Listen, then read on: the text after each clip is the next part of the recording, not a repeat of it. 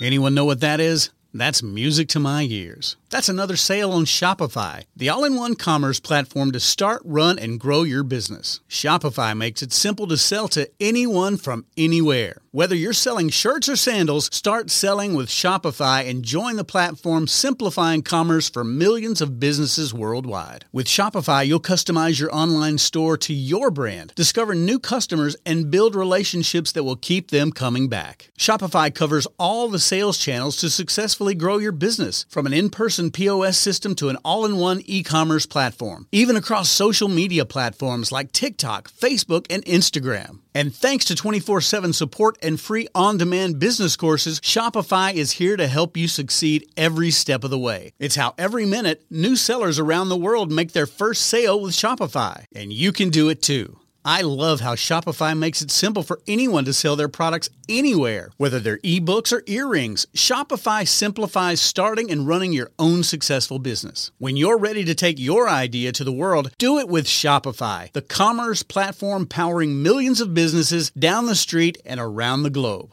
Now it's your turn to try Shopify for free and start selling anywhere. So sign up for a free trial at shopify.com/C-Suite, all lowercase on C-Suite. Go to shopify.com/C-Suite, all lowercase on C-Suite to start selling online today. Shopify.com/C-Suite.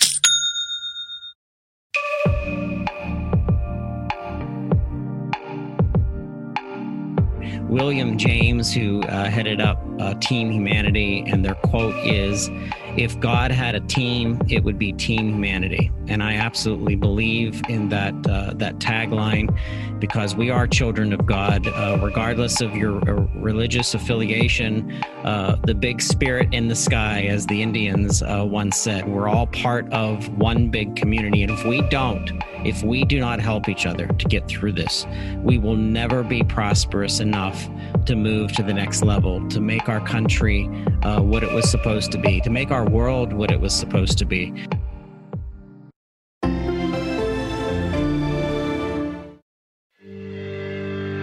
You're listening to the Pharmacy Podcast Network.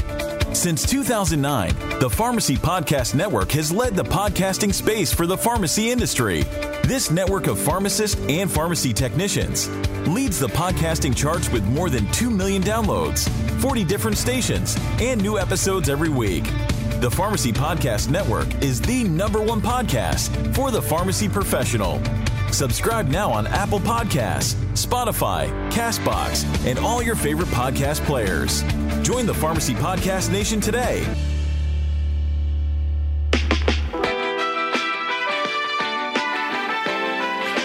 Hey, today's episode is brought to you by 100 times 2030. 100 times 2030 is an initiative that inspires inclusive leadership in healthcare with a specific focus on moving the needle by sponsoring 100 women of color within the next decade.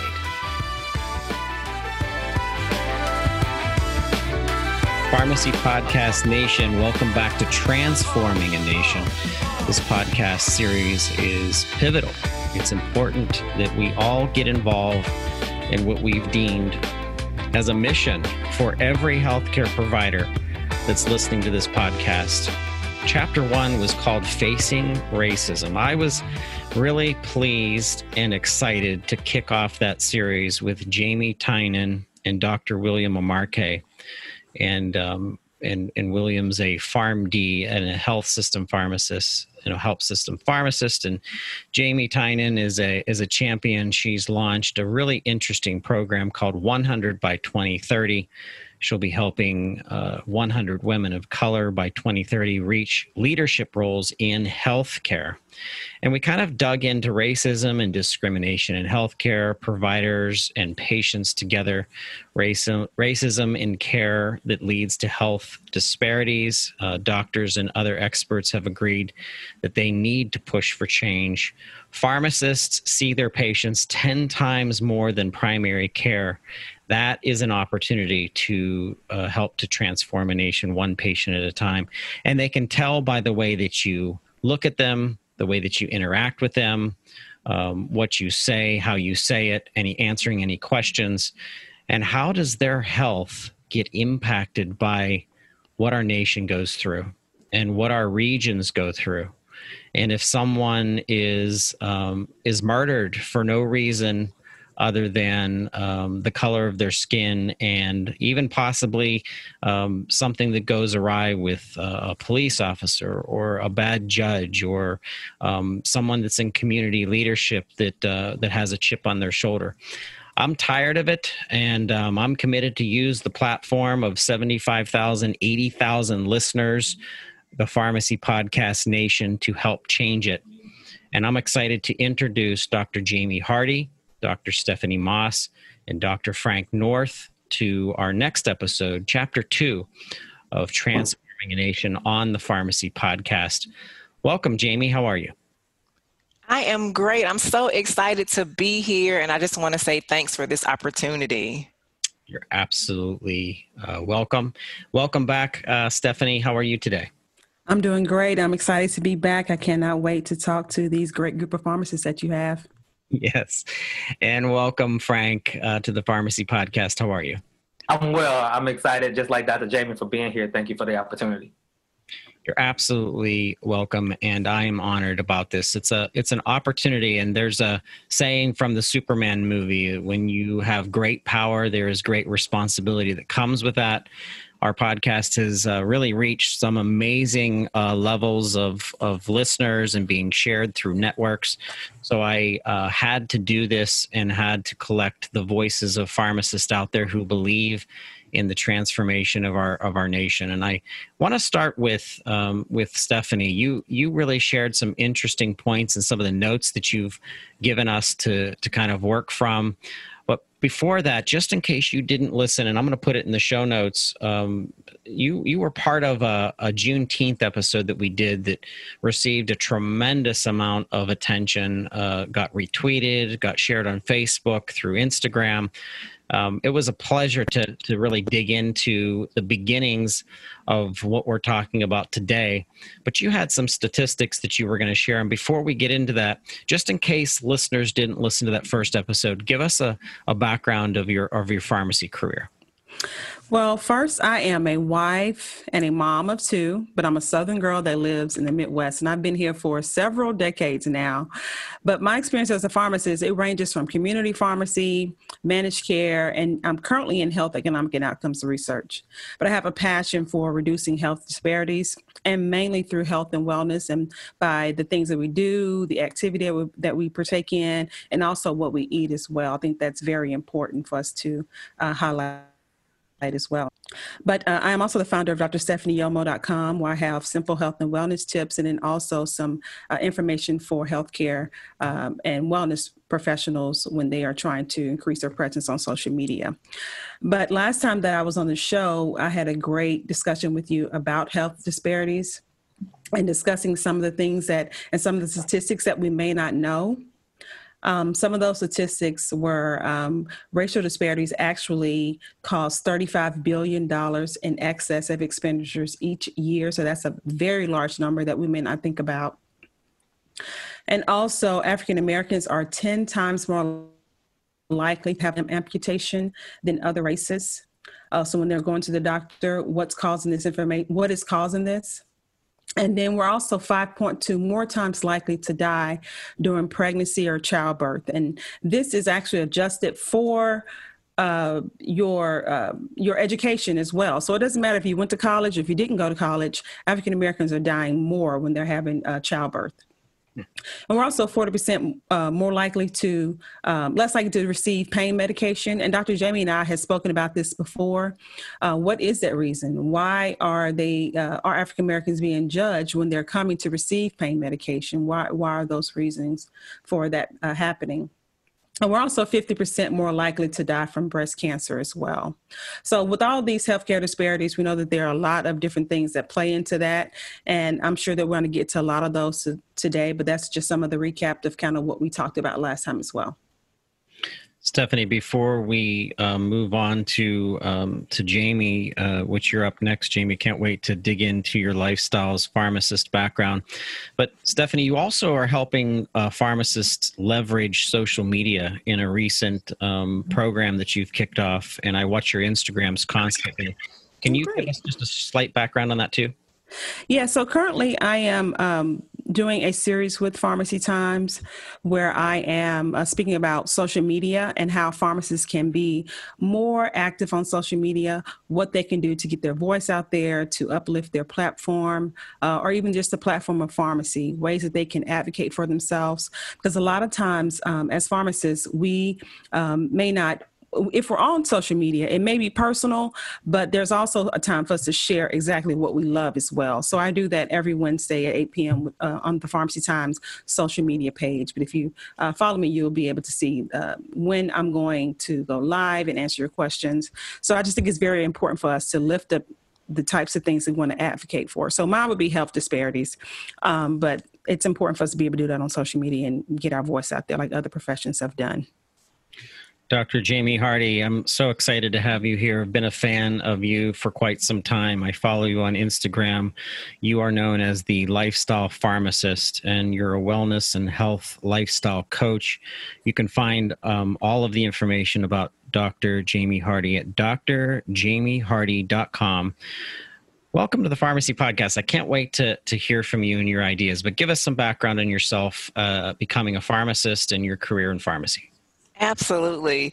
So before becoming known as the Lifestyle Pharmacist, I was just, a little Black girl from Memphis, Tennessee. And I come from a family of educators. And it's so funny that I chose pharmacy as my career path and not education like my mom, my aunt, my cousins. But education still plays such a big role in what I do as a pharmacist. So I like to say that I still am an educator by default. But in terms of my pharmacy education and training, I got my Doctor of Pharmacy degree from Xavier University of Louisiana College of Pharmacy. And then after that, I went on to receive a Master of Science in Pharmacy Leadership at the University of Florida College of Pharmacy, because at that time, my interest was to become a healthcare leader, especially in a hospital setting. Right after graduation, however, I did a PGY1 residency at LSU Health Science Center in New Orleans. I was so just in love and, enamored in the culture and the food and just the experience in New Orleans that I decided to stay around another year after I finished pharmacy school to do my residency. And I've had some experience with ASHP. I'm a graduate of the Pharmacy Leadership Academy. What else? I love to learn, as you can see, the list kind of goes on and on. I have a real passion and interest in clinical nutrition and just the role that food plays in our health. Food really is medicine. And so I even received a certification from Cornell University with an emphasis on nutrition and healthy lifestyle. So that's like all of my education that kind of allowed me to leverage my skills, my passions, my knowledge into my brand as the Lifestyle Pharmacist.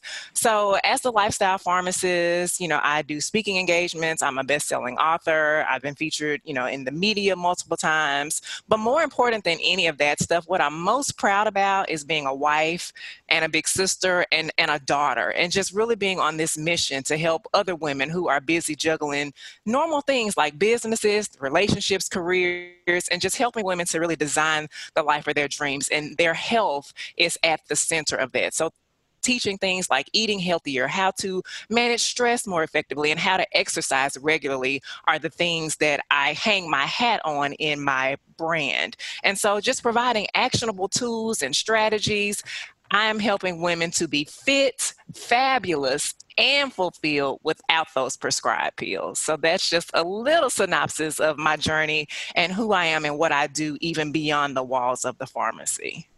I learned about you, Jamie, from a common friend in the industry that we have, Jerica Dodd, Dr. Dodd. Yeah.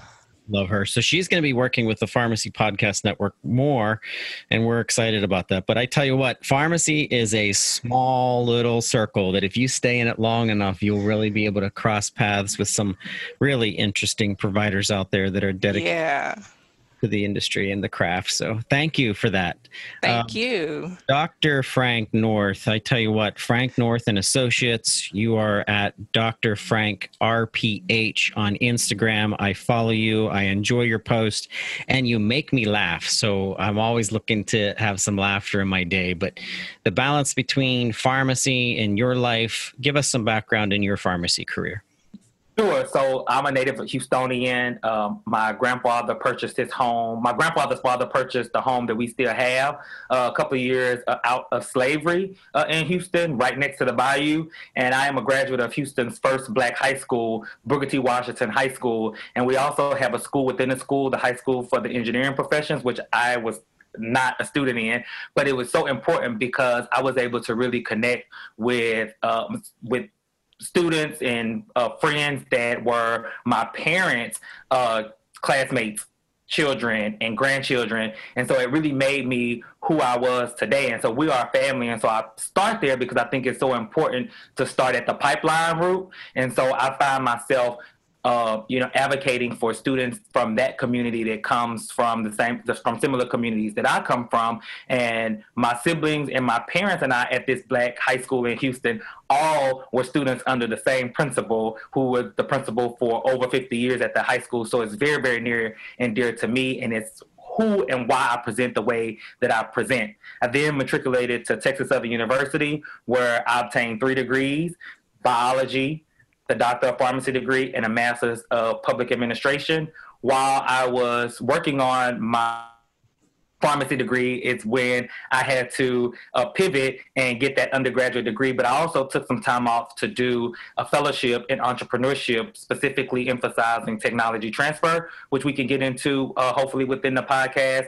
But I completed that at California State University, San Bernardino. I worked after graduating from pharmacy school for about 5 years, and then I decided and determined to obtain the Master's of Public Administration after participating in a Houston Black Leadership Institute program here in Houston. It really drives me to be more focused on policy and the way in which the systems and systematic infrastructure really affect all people, regardless whether it's healthcare, education, which are all passions of mine. While doing was, I don't know if I was blessed or cursed with the opportunity to serve as an advisor for my fraternity, the Omega Psi Phi Fraternity Incorporated, and my birth chapter. And so really kind of engaging with young undergrads and seeing, firsthand them going through trials and tribulations that, I remember me and my line brothers going through in our various stages, really encouraged me to do what I'm doing now, which I really don't talk about, and you probably don't see much on my social media, but I am pursuing and currently all but dissertation for a PhD in urban higher education from Jackson State University in Jackson, Mississippi. And so it's a program that I completely adore, and I'm grateful for everything that I've learned in creating a space for urban education and specifically higher education, so across our community colleges and our college systems. I started Frank North and Associates in 2014, really because most of my friends told me that they saw me doing consulting and that I should do it. I chose the name Frank North and Associates because during that time, Scandal was a hot show, and when I would talk to my friends about it, they would always joke, like, let me find out you Frank North and Associates like Olivia Pope and Associates. You out here trying to fix things in healthcare. So it just kind of stuck. And then I was connected with Dr. Tisha Rowe, who is the founder of the Rowe Docs. And so I am an outreach lead for that telemedicine company, which is really owned and operated by minority women physicians, and particularly Black women physicians. So although it's not completely a Black operation, it is highly comprised of women in medicine. And so I am really, really appreciative to be a part of that leadership team to drive access to healthcare for our various communities. Like a pivot again, I am an adjunct professor of government at the community college here in Houston because I feel like civic engagement and voting and elections are important, and learning and understanding that process in a fun way is something that I have the opportunity to give students. And so I have enjoyed that over the past year and a half.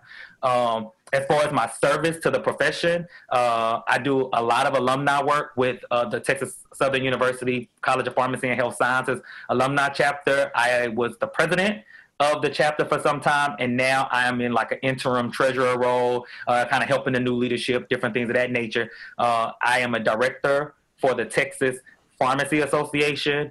I am currently the national legislative chair for the National Pharmaceutical Association, where I serve in APHA's delegation at their House of Delegates for the past 3 years. I have recently been elected, but I have not taken the office of president-elect for the National Pharmaceutical Association as of yet. And with that particular achievement, I was appointed and allowed access on the American Society of Consultant Pharmacists Task Force for Racial Equity and Cultural and Cross-Cultural Education.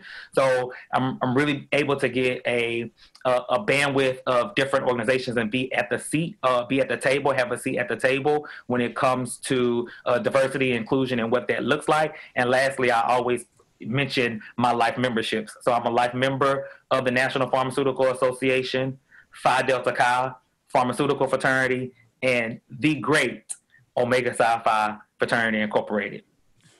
You know, the reason why you can't grow grass under your feet, Frank, is because you're moving around so much and you're doing so many things. So you're going to have to stand still for at least 30 seconds in order to get the grass growing. Yes. That's right. My grandfather always said that to me because I was hyperactive. I still am, but that's absolutely amazing what you're doing, not only from a professional perspective and as an entrepreneur, but what you're giving back to the youth that I see on Instagram all the time of what you're posting. And you're also able to exercise once in a while because I see you're a runner. So that's something I need to pick up from you and continue to do, because I'm the most inconsistent exerciser that I know. So I'm either on it or I'm not on it. And so we should help each other with that, because that's my life as well. Exactly. Well, I'm excited. So I want to dig into race disparity and what that means, and the fact that there's many listeners right now that don't understand what that means, nor do they understand the impact it has on them. And the reason it has an impact on them is we all pay taxes. We all have to, in the space of pharmacy, care for patients that are chronic. We understand that if we allow diabetes or hypertension or some medication to fall off a regimen or a therapy that's been prescribed, that they're going to be pushed back into the emergency room of the hospital system, which creates $300 billion a year in costs.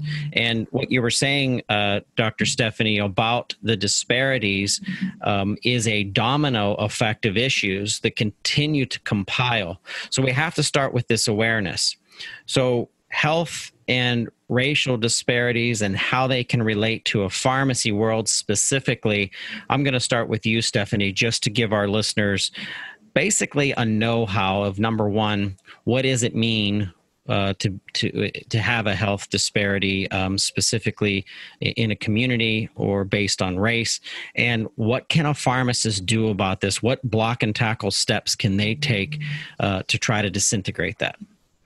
Well, Todd, for as far as what a health disparity is a preventable difference in the burden of disease or being able to achieve optimal health in populations that are socially disadvantaged. Now, this disadvantage can be either race, ethnicity, gender, etc. But this all ties back to inequitable distribution of resources and how those resources are given to, for instance, neighborhoods, mentor programs, all those different types of elements. So, for instance, when it comes to social determinants of health, you hear that term used a lot.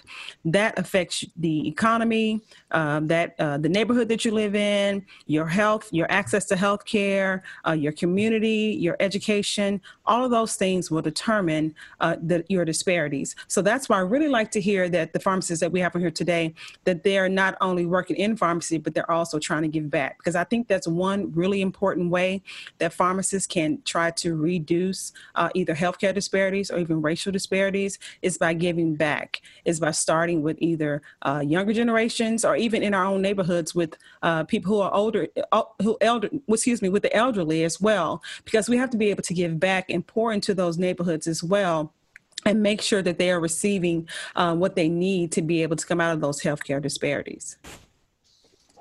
Dr. Jamie, when you're working with patients and you notice that they're not following up on a prescription, or they're suffering with something that is ongoing, and they're a person of color, are you giving any additional advice to their health that would play back into how to receive care, how to have some type of insurance program that might be part of either the community or the state.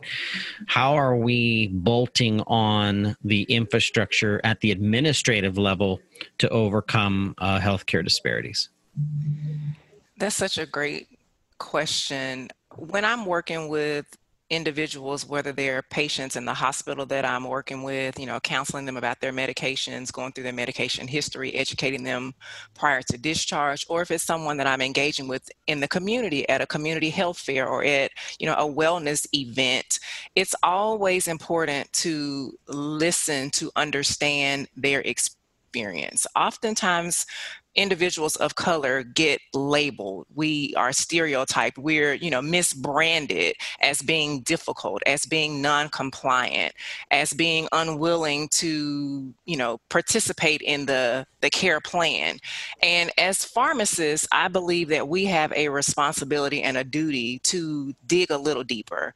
It's so much more than, did you take your medication or have you picked up your refill? There's a story, there's a reason why in every person's life. And we need to really hone in and tap in and dig down into these social determinants of health, things that are happening in people's lives, and asking those tough questions. Well, can you afford your medication, or are you having to stretch your meds because of financial constraints? Are you having to determine if food is going to be the priority this week versus getting your prescription? Like, these are real life issues, and we cannot continue to practice pharmacy or healthcare in a vacuum or in a silo and mislabel huge segments of the population and not really try to educate them on how to be an advocate for themselves, how to utilize resources that are available in the community and available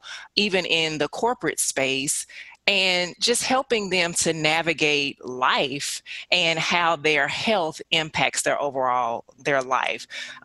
It's so frustrating. I practice and live in Memphis, Tennessee, and we are truly an example of that stark reality of a tale of two cities, the haves and the have-nots, the access to, safe housing and fresh food and educational opportunities and great schools and green space, all of these things that are important to the overall health and vitality of an individual, a family unit, and ultimately a community. And until we start to tackle some of these tough topics and these tough issues, segments of our community are never going to be healthy. People are going to continue to stay sick and die earlier. And a lot of these things are preventable. And as healthcare providers, we all have a responsibility and a duty to sound the alarm, to push the envelope and ask these tough questions and be the drivers and catalysts and those that are demanding change. Our patients can't do it alone. This is so much bigger than them. A lot of them feel helpless. They've lost hope. They feel that the system is stacked against them, and it is. And it takes people to be courageous to really have these conversations and ask the tough questions and take this thing to the next level in terms of accountability and change. When I think of a health system, Jamie, I think of big hospital infrastructure behind the scenes, the administration behind the scenes. I also think of the political factor inside the organization. Organizations that are filled with people who are driven, who may even be entrepreneurial, who want the opportunity to excel in their careers. And with that comes nastiness. There's a nefariousness to the side of being driven, and sometimes you step over people, or sometimes you take credit for someone else's ideas, or sometimes you'll deep six a program that wasn't your idea because of those people who are driven by success, so much so that they forget the oath that they took as a healthcare provider. And when I'm listening to you and you're part of a health system, what racism has come up in the world of administration? And you don't have to call people out, but just some examples of how these instances have impacted your effectiveness as a pharmacist within that health system. Oh, absolutely. Well, first and foremost, the pharmacy workforce being diverse and representative of the community that we serve is paramount, and that is not the case. Far too often, when you really take a step back and look at these healthcare organizations, there is a lack of diversity, and pharmacy especially, there's a great opportunity for us to make some changes and make the population of pharmacists providing the care mirror, or at least look a little more in alignment with the communities that we took this oath to serve. So really being willing and unafraid, because it is scary to challenge some of these norms in these organizations. When you are looking at the new hires that are being brought on board and everyone starts to look the same, or there's a common connection that has been the bridge between the interview and the onboarding into the team. This is real. This is real life reality. And calling it out, and not being nasty or confrontational, turning over the table in a department meeting, but really pushing the fact that there is something happening here. We are not giving opportunities to pharmacists of color to matriculate into leadership in organizations and even at the facility level.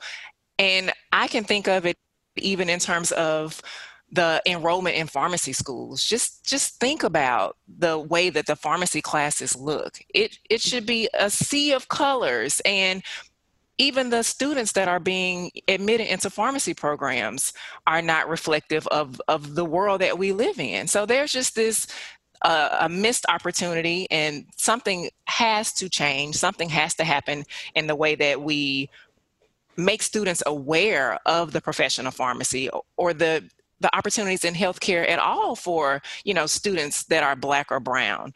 And once, we really commit to involving all types of students into this educational journey, following it through in the matriculation, even postgraduate opportunities, the residency classes.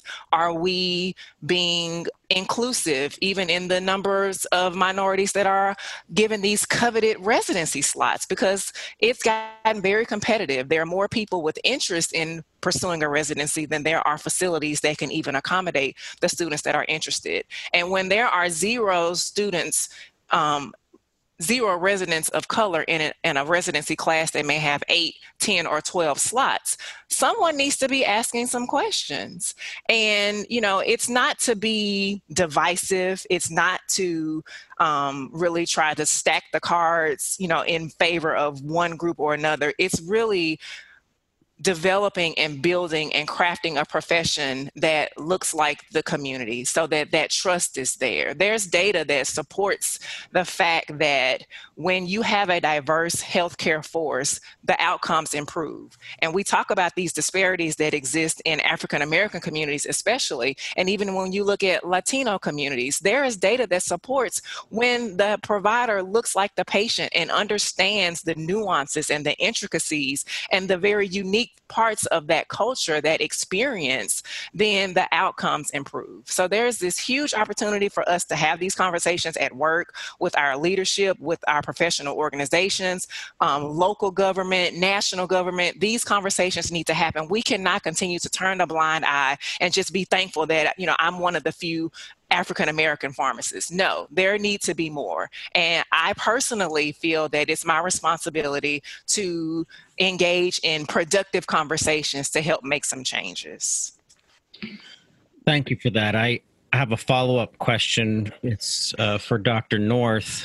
Frank, you have so many roles that you're playing, and lots of those roles that you're involved in are leadership roles. You're not only touching future generations and directing future generations, but you're involved in some major national associations, such as the American Society of Consultant Pharmacists, who actually podcasts through the Pharmacy Podcast Network through Senior RX Radio. We're so proud to have them as part of our network. network. When I think of your reach in multitudes of different leadership roles, I think of something that Dr. Hardy just said about our Latino communities.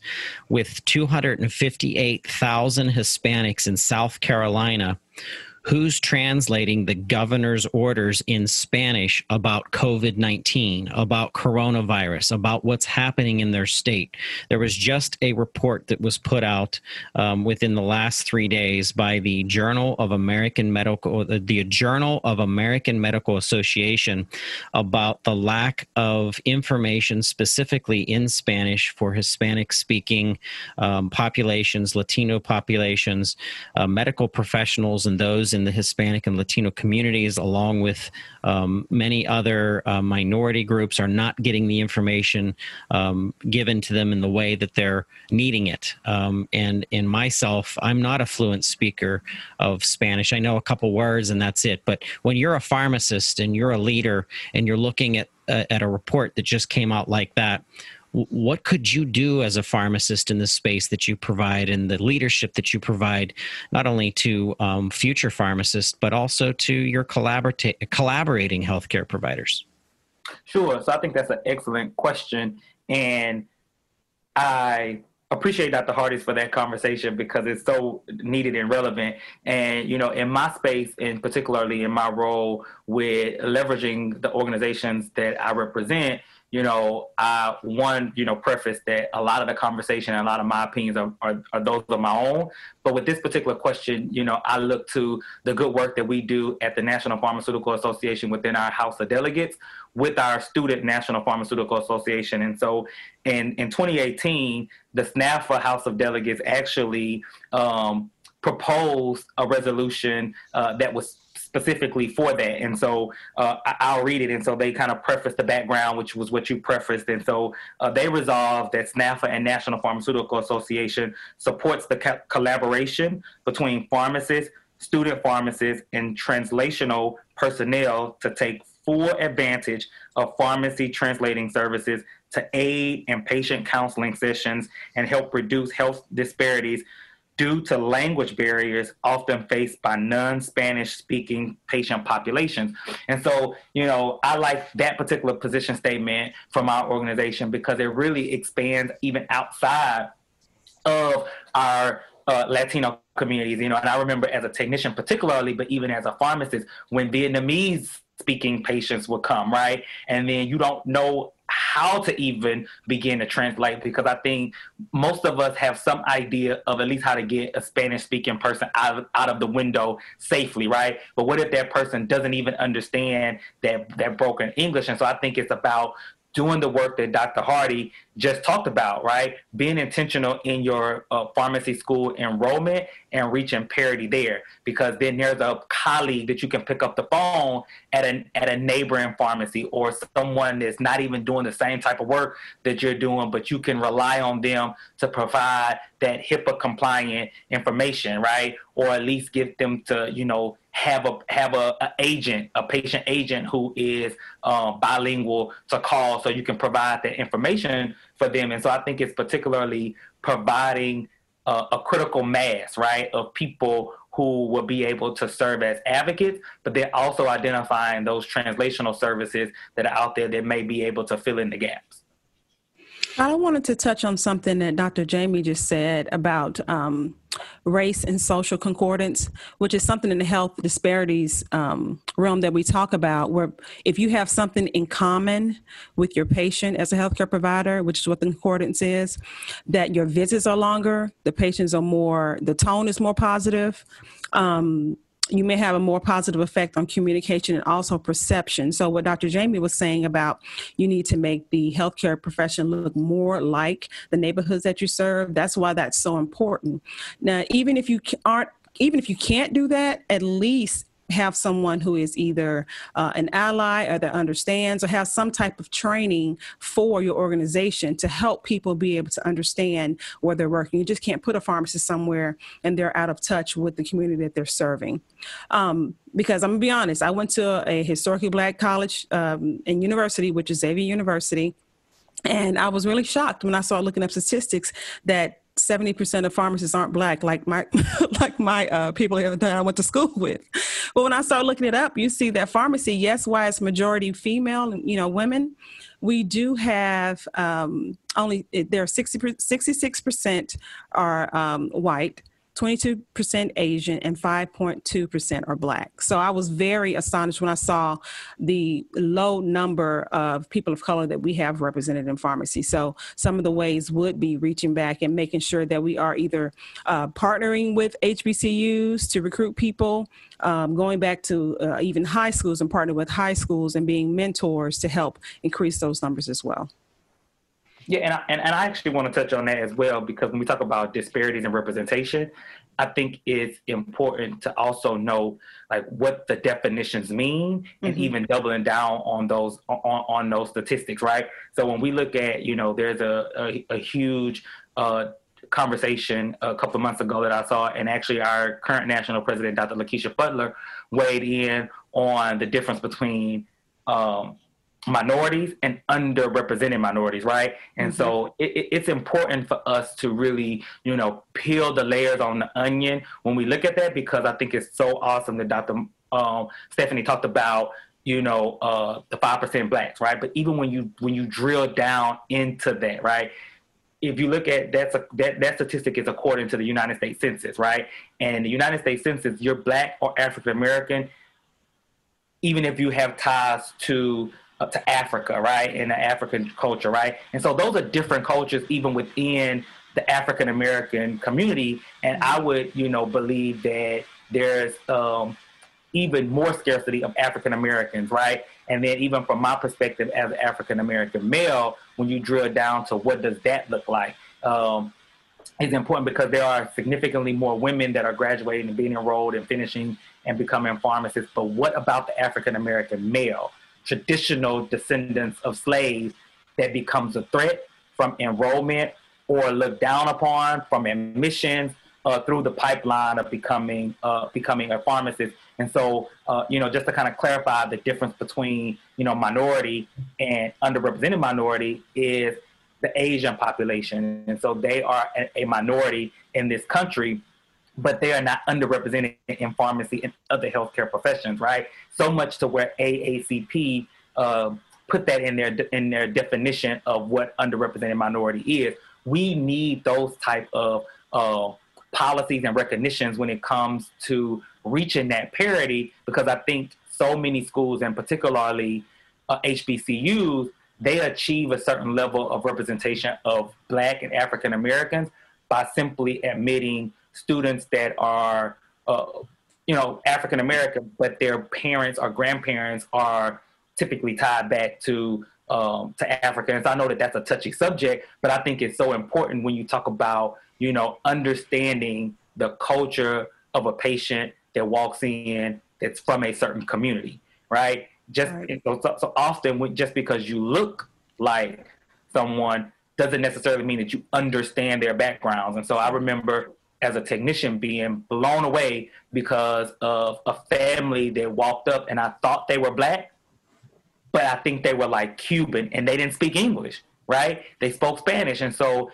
it was so important for me to be able to pivot and get a Spanish speaking technician to come and help me with that, with that conversation.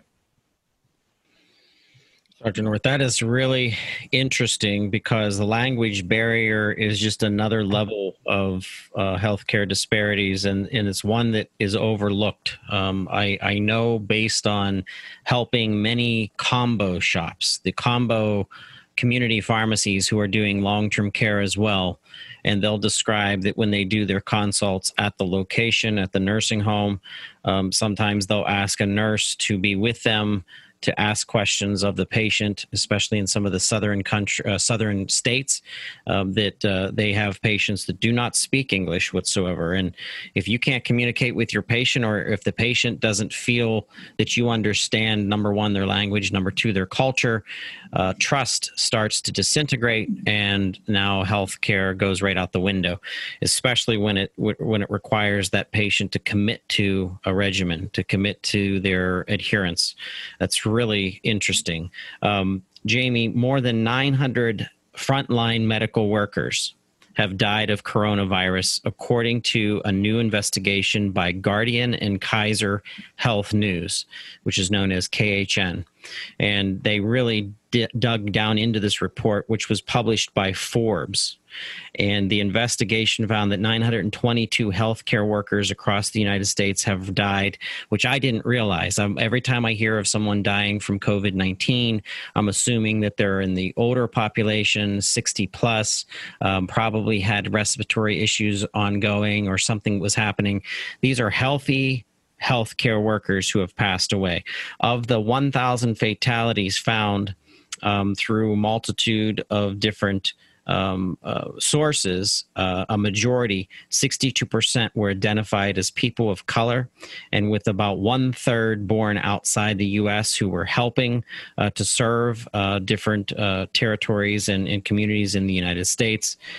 Why when I'm reading that, I'm like, I don't understand how that works. Are we overlooking the health of and it's mostly nurses, by the way, are we overlooking the Black nurse who's standing there and there's triage and they're running around and there's someone flatlining and they don't have a face covering, they don't have gloves, they don't have the proper PPE? Like, I don't understand how that's happening. And I said this to you before, and forgive me, the three of you. Now I'm starting to get edgy. I'm actually sitting on the edge of my seat, starting to make me angry. Why is that happening? Like, what can you pull of that? You're in a health system. I'm not in a health system. I'm a podcaster. I'm just a fan. But when you're in the healthcare system, are you seeing Black nurses, Black physicians, Black pharmacists, Spanish-speaking Latino pharmacists not wearing or not being given the proper protections?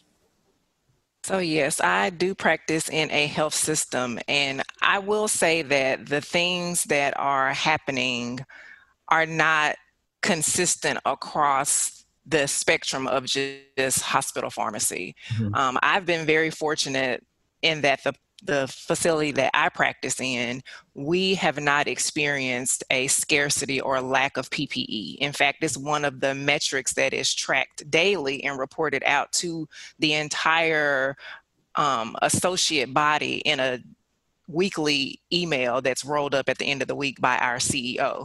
But that's not the case everywhere. Again, I said I've been very fortunate. There are hospital systems, small community pharmacies, even nursing homes where the lack of PPE has been an ongoing issue. And the question keeps coming up, why, how in America can nurses, can respiratory therapists, can even the environmental services department not have the baseline, required protective coverings just to do their job safely?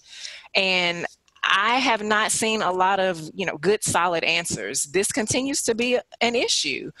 Early on, there was this thought that because we are providers and our role, and we've been trained to take care of the patient at all costs, and people were running into the rooms, not really thinking about, oh, is this person COVID positive? Has a test been done? What are the results? Just going in, they're flatlining, jump into action. Let's do the chest compressions. Let's get the epi and the atropine going. Let's get the tube down. And that some of that has happened, yes. And where it has been especially problematic is in these places, these pockets where the PPE has not been adequate. And to me, this is just something that ties back to the community makeup.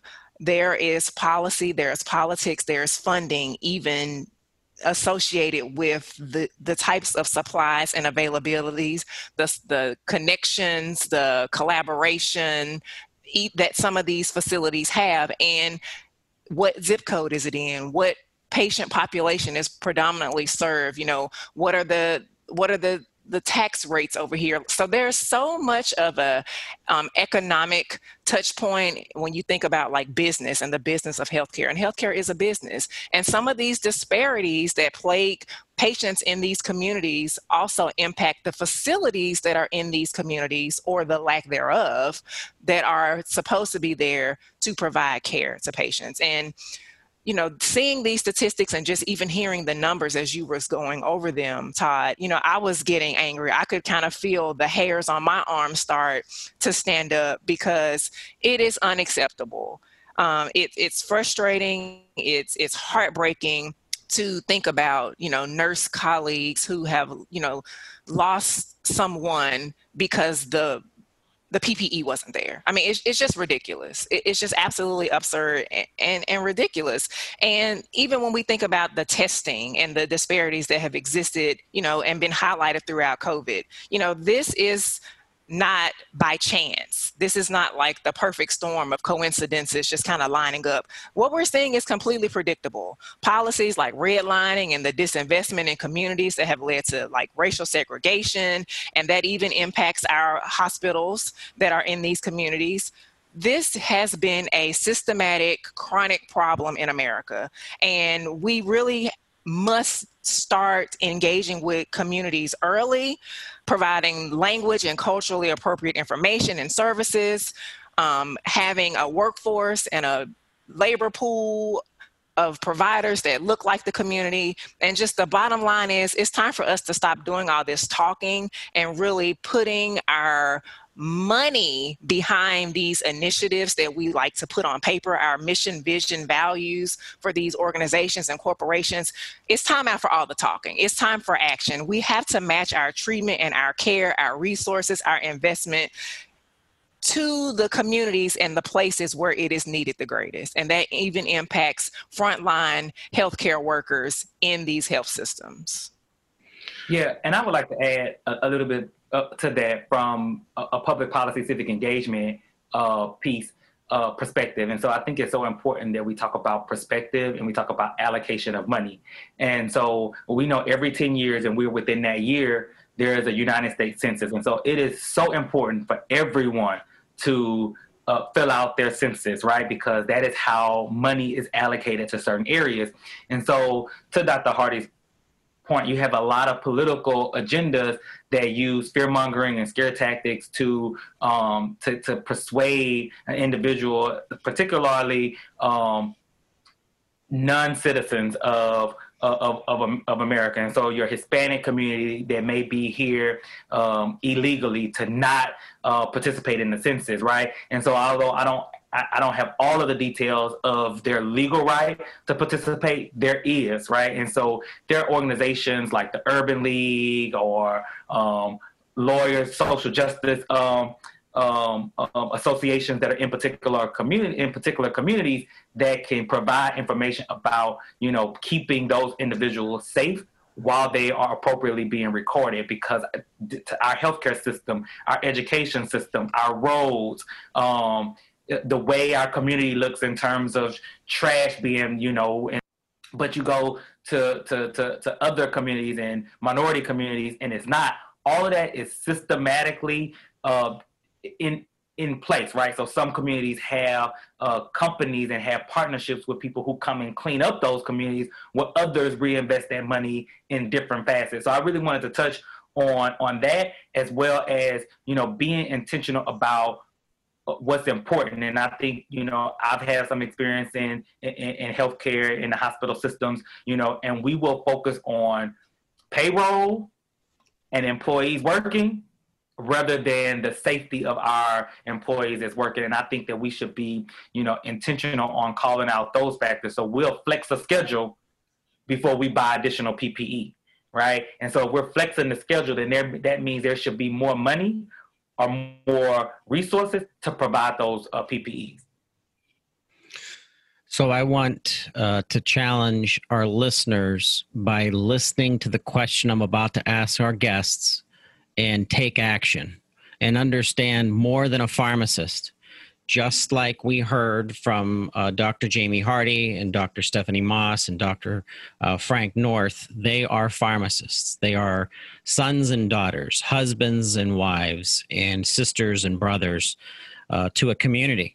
So this is more than just your actions as a pharmacist. This is how your action trickles into the community that you're part of. Jamie Tynan, in wrapping up our episode 1, challenged each of the listeners to get a book on racial disparities, on racism, how it impacts small, large, state, and national communities. I think that was a great advice. I'm going to start with Stephanie. I would like you to challenge our listeners with a statement to create action, and understanding why you believe that is an important statement to make, to challenging our listeners right now. Well, as a pharmacist, I would like to challenge us to simply give back.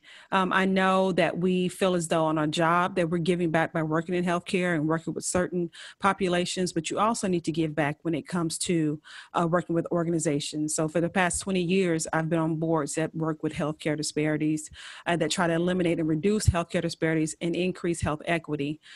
So personally, I am on a mission to actually start my own as well. So I think that we need to try and find ways that we can give back in areas that we want to advocate for, but in particular, for me, health disparities, but just try to find a way to give back in your community. Dr. Jamie Hardy, you're up. And mine is similar to what Dr. Stephanie said. I think that we all need to challenge ourselves, our colleagues, and even our friends and family members to do something beyond the walls of our day jobs. We each have a responsibility to help move the needle in making this world a place where everyone can receive quality education, quality healthcare, live in a safe environment, and there is enough work to go around. We all can align ourselves with a group or an organization that has already started this work. And if you are passionate about something and you can't find a group to align yourself with, then start it yourself. We have to be the change. We cannot continue to sit around and wait for someone else to fix it for us. We have to be willing to roll up our sleeves, get our nails and our hands dirty, and do this hard work, because until the little boy or little girl that lives in the hood has the same opportunity for nutritious food, for clean water, for clean air, for green space to ride their bike, then nothing is going to change. We have to be willing to reach back, do the hard work, and get allies to come alongside of us to help move the needle and make this world a place where living a healthy life is something that is attainable for everyone, regardless of the color of your skin, your family, if you came from money or not, where you live. This should be something that everyone has access to and can aspire to. So the challenge is to do something beyond the walls of your job. Do something. Dr. Frank North, you are up and looking forward to what you are going to challenge our listeners with. Sure. So, Todd, you mentioned that you're not a pharmacist. You're just, an advocate, right? And I think that that's so important. And so most of my email from my personal email account ends with 2 quotes. And so I did a leadership training, and they said a person with no quotes at the end of their email never goes anywhere within 5 years, right? So I added 2 because I needed to go somewhere quick. And so my challenge is basically what those quotes are. And one is from Dr. Martin Luther King that says, "Our lives begin to end the day we become silent about the things that matter." And I think that that's so important, because there are people that may or may not be pharmacists that see things and are silent about them. So I challenge the listeners to speak up and to not be silent. Use their microphone or their podcast or whatever their platform is to really talk about and give light to the things that matter. And because I am so in love with my high school and in the regard for the namesake, my next quote is, "The world cares very little about what a man or woman knows. It is what a man or woman is able to do that counts." And I think, Todd, you are showing that, and you are challenging the listeners to do something, right? Which is what Dr. Hardy said. You have to be able to do something. And in my space of advocacy is about relationships, right? And we're doing the good work as pharmacists and other healthcare providers to constituents of policymakers, right? And so we have to have relationships with advocates that are going to say, this is why my pharmacist is important. This is what my pharmacist is able to do. On part one of this podcast, the young doctor talked about her mother and having a better relationship with her pharmacist than her physician. And that counts. But we need to track that, and we need to communicate that to our policymakers. So when we're fighting for things like provider status, our legislators know that this is important because their constituents are telling them that it's important.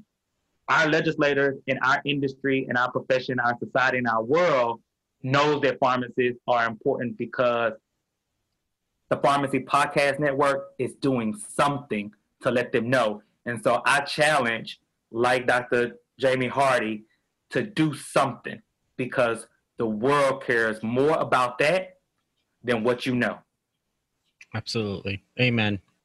I have been privileged to talk with all three of you. I thank you so much for being part of Transforming a Nation, which you are definitely doing in your own individual work and missions.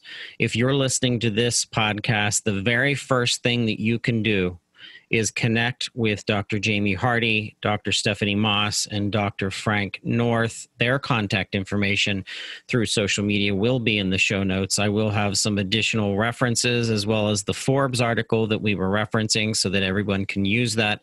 Please share this podcast. This podcast can quickly take off virally to other healthcare providers, a nurse friend that you work with, a physician that you work with in the community, an administrator that you work with at some hospital system that you're listening to this podcast right now. Share this and let them know that you are committed enough to share information. You're not ashamed and you're not going to hide from this, because if we hide from this, if we are eye rollers and we don't move forward, it will never change. I don't want my daughters, I have 4 daughters, I do not want them to have to deal with racism at the level that we're dealing with it now in this country. I know that 10% of our culture, 10% of our law enforcement, 10% of our doctors and our pharmacists are most likely racists. And you're not going to take that from their hearts. It's going to be the way that they're going to be. Fine. I'm going to let those people go. I'm going to push them to the side. There's too much to be done with the 90% of the people that are there, that are part of our lives, who are families, friends, patients, clients, podcast listeners. I love pharmacists and what you're doing. I am so honored to be the supporter and the advocate for how pharmacists can impact our healthcare system. But like you've all shared with me today, it is not enough to talk. We must take action.